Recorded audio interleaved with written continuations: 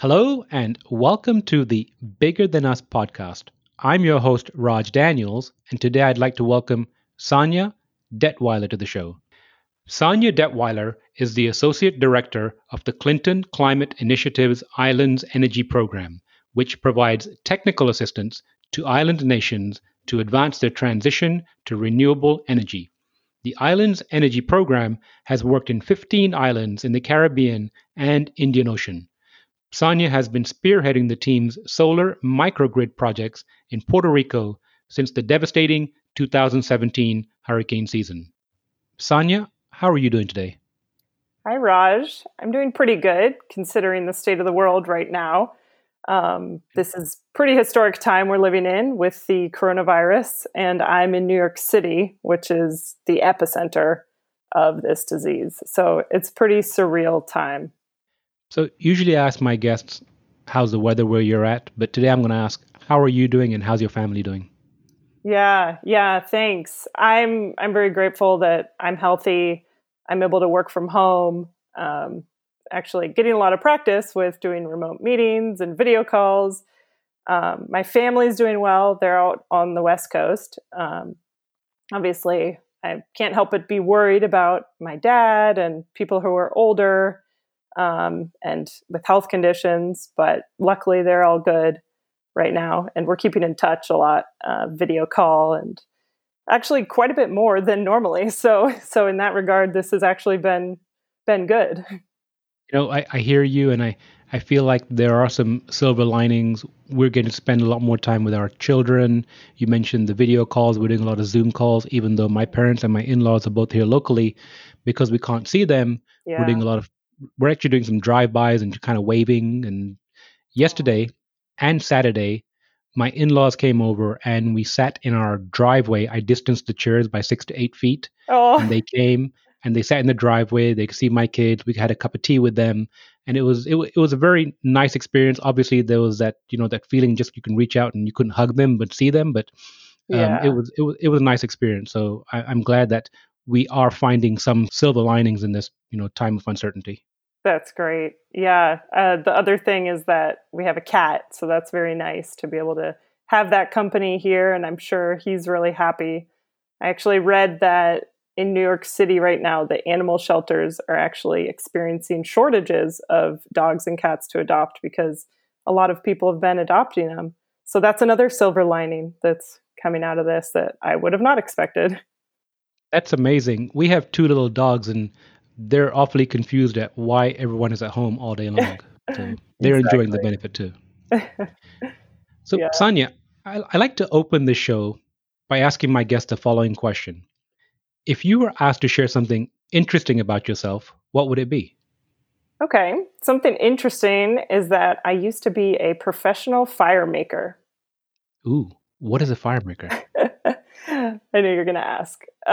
So, about 10 years ago, I started working in the field of improved biomass cook stoves. This started with a semester in college when I was in Peru studying and implementing improved cook stove projects. Most people don't even think about this, but there are 3 billion people worldwide that cook on open fires and on inefficient, polluting cook stoves, oftentimes inside their house. And 4 million people die each year from indoor air pollution related issues caused by cook stoves. So I got into this line of work kind of by accident in this semester in college and joined this community of nonprofits and of activists working to address this issue. One of the jobs that I had was at a group called Aprovecho Research Center, and it's based in Oregon, where I'm originally from. And my job was literally to make fires, super precise fires, under a ventilation hood that was measuring carbon monoxide, carbon dioxide, and particulate matter. And I had to do it over and over and over again so that we could get statistically significant results. And we would do this for open fire, what we call three-stone fire, and then for different models of improved cook stoves that different nonprofits would send us to test for them to get the comparison of their supposedly improved stove versus the open fire. So my job was literally to make fires over and over and over again. But it was a really cool job, actually, because we would get trainees from all around the world coming to learn how to do this.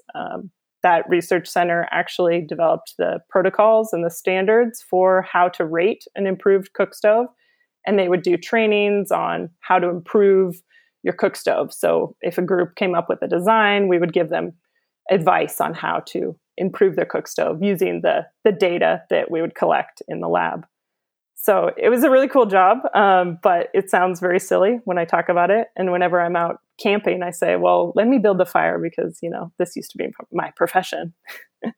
Well, no, not silly at all. I've had the good fortune of, going to India, going to East Africa and seeing some of the issues or challenges they have out there. Were you testing or making the flammable material itself? You mean like the biomass? Yes, correct. We would mostly test wood and charcoal. We didn't do so much testing of any other fuels. Like in many places, they use dung or different types of gases.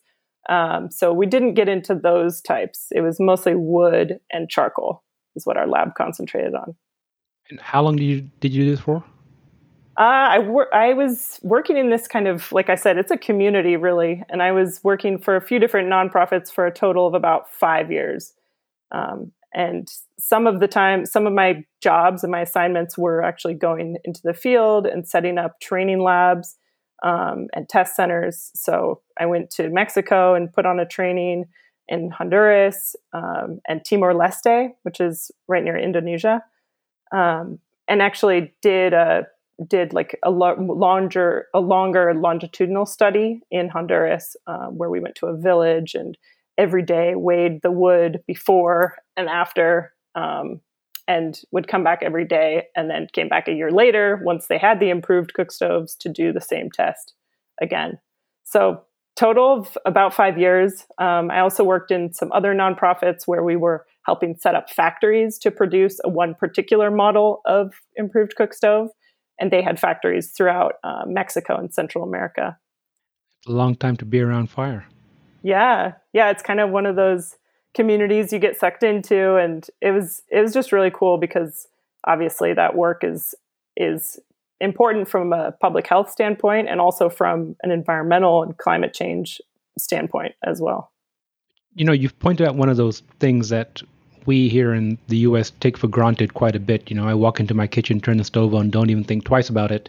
Even though I've been to those countries and I've seen the individuals, having challenges in that area.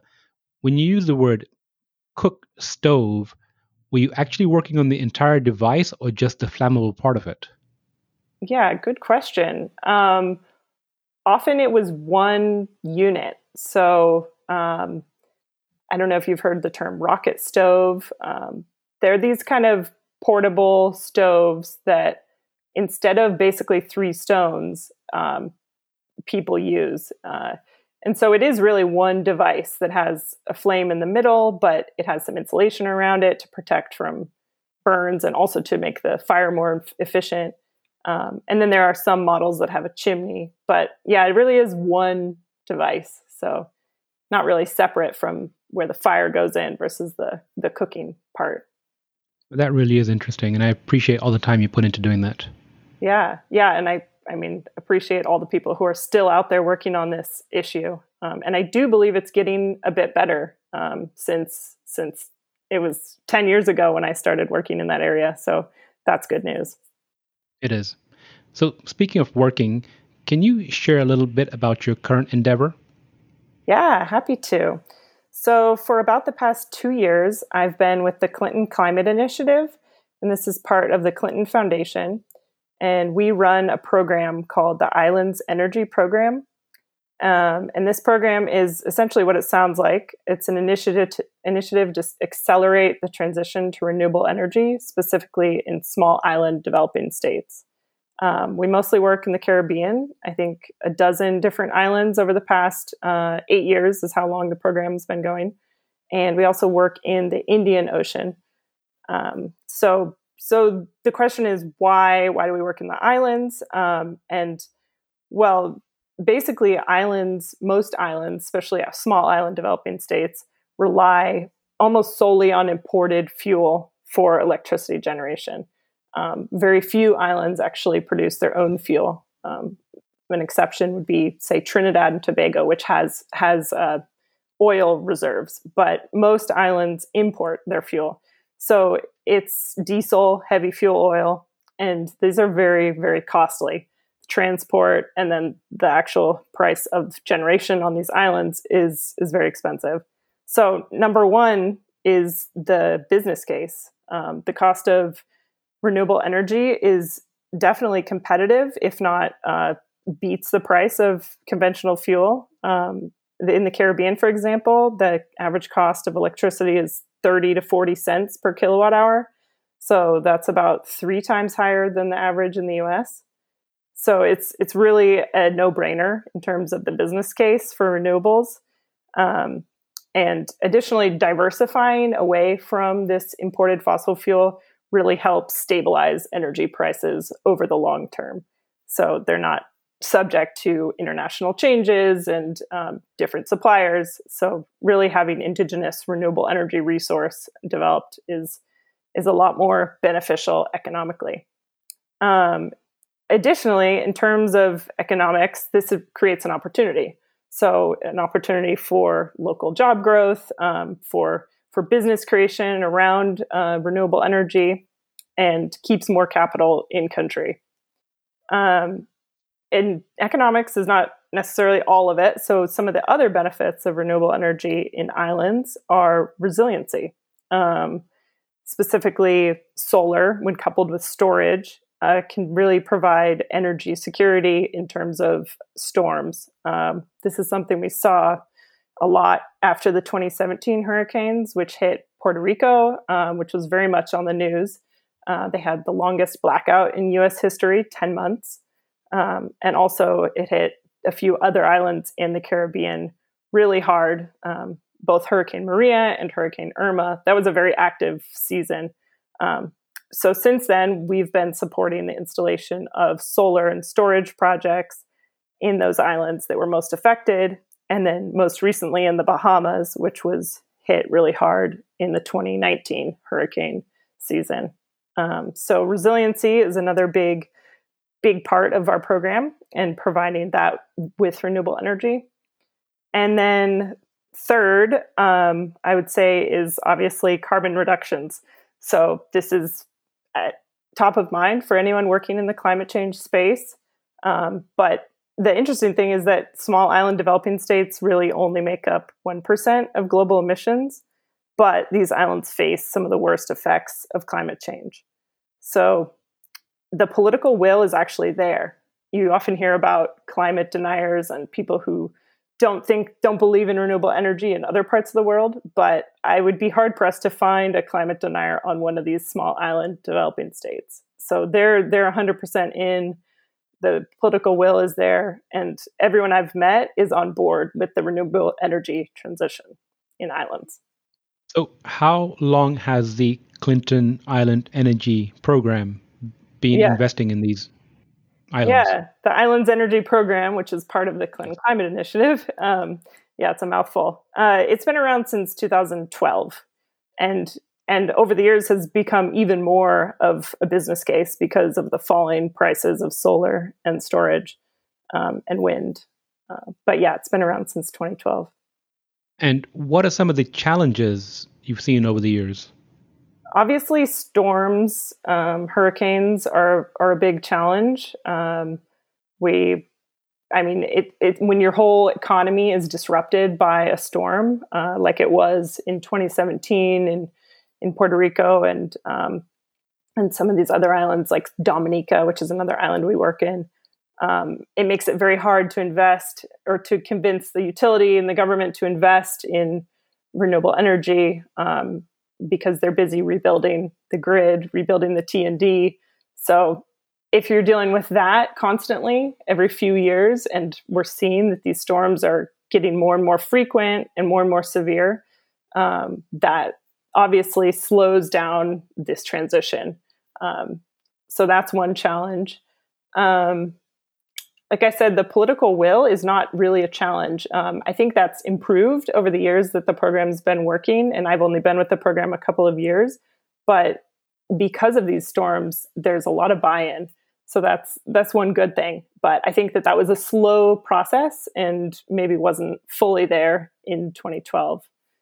And then in terms of other challenges, just recently, obviously, this whole coronavirus pandemic, we'll see how it all plays out, but it's making it increasingly difficult to do renewable energy projects, at least right now, because of the inability to travel and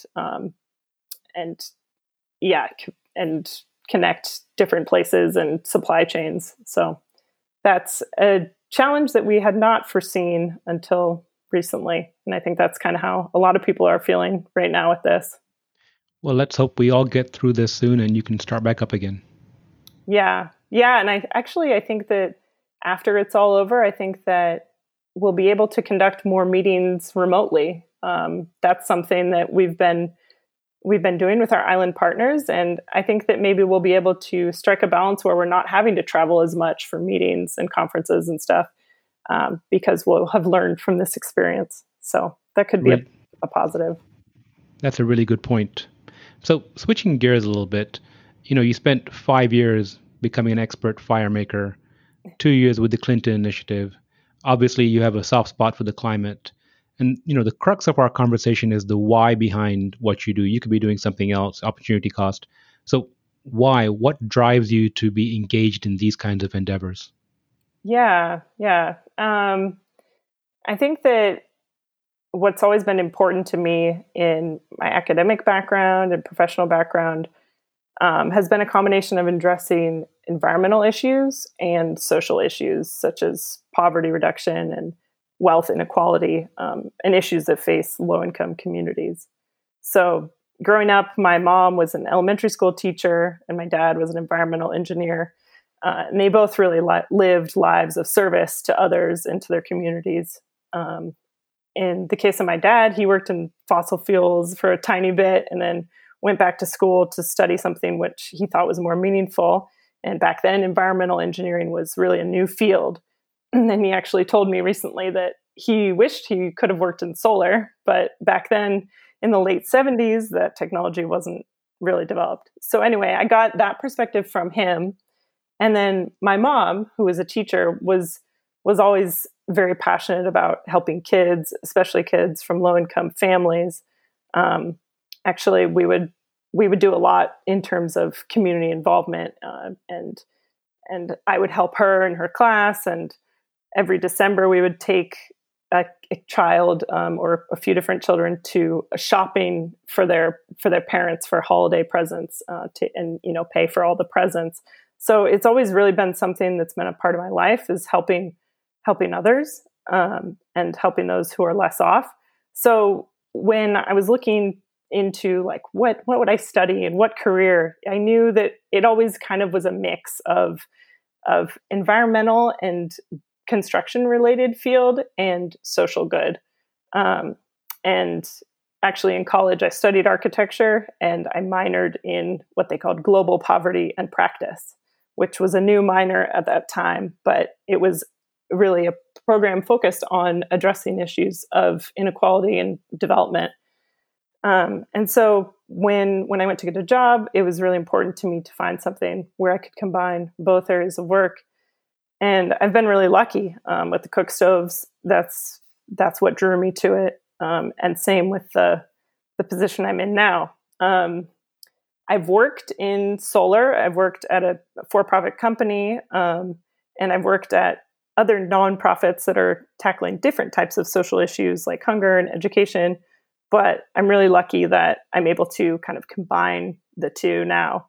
And I feel really satisfied that not only am I tackling the issue of carbon reduction, which is important to me, but doing it in the places that have multiple benefits, like I mentioned, like community benefits, job growth, economic development, and resiliency. Well, you sound like you were wise beyond your years. You found that sweet spot in that Venn diagram of what you love to do and what you're good at a very early age. Yes, I love that One of Venn the question, diagram. one of the questions I like to ask my guest is, if you could share some advice or words of wisdom with the audience, what would it be? Yeah. I had to think about this, but I often get people coming to me or I overhear younger people, and I'm not that old, but people who are in college, and interns that have worked for me, and they're often stressed about not yet having the perfect job or being on their path yet. Um, and and I guess advice that I always give them is not to rush it. That I've had a lot of detours. I mentioned many different places I've worked, and I think that's actually what makes your career interesting and unique to you, and what makes your life interesting, frankly, is trying different things, and not being worried about being on that exact path yet, not to rush it. For example, when I graduated from architecture school, it was during the recession, and there weren't a lot of jobs. I had one internship where I was drafting on AutoCAD all day, and realized that that was not for me, that I needed something where I was out in the field and talking to people. And so at the very least, you'll have jobs that you learn that this is not what you want to be doing. And so everything you do, you can learn from, and don't have to rush to get to that final end goal of the perfect job. So yeah, when I was right out of school, I was looking for a job in architecture, not finding it. And then my mom actually got sick with cancer. So I moved home and was in my hometown, and really bummed that I couldn't find a job that was related to what I had studied. It was a poor economic time during the recession. But what I did is I started volunteering with Habitat for Humanity and building a house in my town. And it was something that I wasn't getting paid, but I was able to learn so much, like learn things that I actually did not learn in architecture school. And I was able to actually have a lot of responsibility doing that, because they saw that I had studied architecture, and they figured, why don't you lay out the foundation for this house right here and read the plans? And so I spent a lot of time, like got really involved in that, and did that for a few months full time between jobs. And so I would just say to others that you can always find something to do that you're learning from, and you're passionate about, and just to not get stressed about the time and that it's the perfect job. So yeah, that's my advice. The other piece of advice that I have is a little more somber. So I mentioned that my mom was sick, and she actually passed away about 10 years ago. And her memorial service was held in the auditorium of the school that she worked at. It was packed. It was completely full, standing room only. And it's kind of a blur to me now, but I remember that some of her students, who these were kids that were 7, 8, 9 years old, they were coming up on the stage to talk about her and give some words. And the most memorable was a kid on the autism spectrum who came up there on the stage in front of hundreds of people and started talking about how he got the courage to come up there from my mom, and how she really changed his life, and that he would miss her very much. And even our mailman, literally, who was in his uniform, got on stage to say how much she had touched his life and brightened his day every day. So I think back to that, and it's constant motivation for me to do even more for other people. And I think that the most important thing is touching other people's lives and leaving the world better, because you were in it. So really, to me, dedicating your life to service, whether it's doing that as your career or even just as simple as being nice to the mailman every day, is something that I would advise others to think about and really strive for. Sonia, thank you so much for sharing that, especially in the time we're in right now. I think it's even more important for us to perhaps have a little bit more grace, compassion, and words of kindness. Yeah. I really appreciate you being on the show. Is there anything that we haven't spoken about that you'd like to talk about before we go? No, that's pretty much it. But yeah, it's just wanted to acknowledge that this time we're in, you're exactly right, is a defining moment, and I hope that we can learn from it and and become closer as a community because of it. And I think exactly what you said, that look to ways to help each other during this, and always, because it is tough times we're living in, but we can find positive people out there. So I really appreciate you and your show, and for highlighting the people who are doing great work, because it's great to see the positive stories. So thank you, Raj, and thanks for having me. Thank you, Sonia, and I look forward to catching up with you again. Sounds good. Thank you for listening. And if you like what you heard, please give us a rating and review at Apple Podcast. Bigger Than Us is a Nexus PMG production. And if you want to show your support and help us grow, please share with a friend or reach out to us on social media, where you'll find us under our Nexus PMG handle.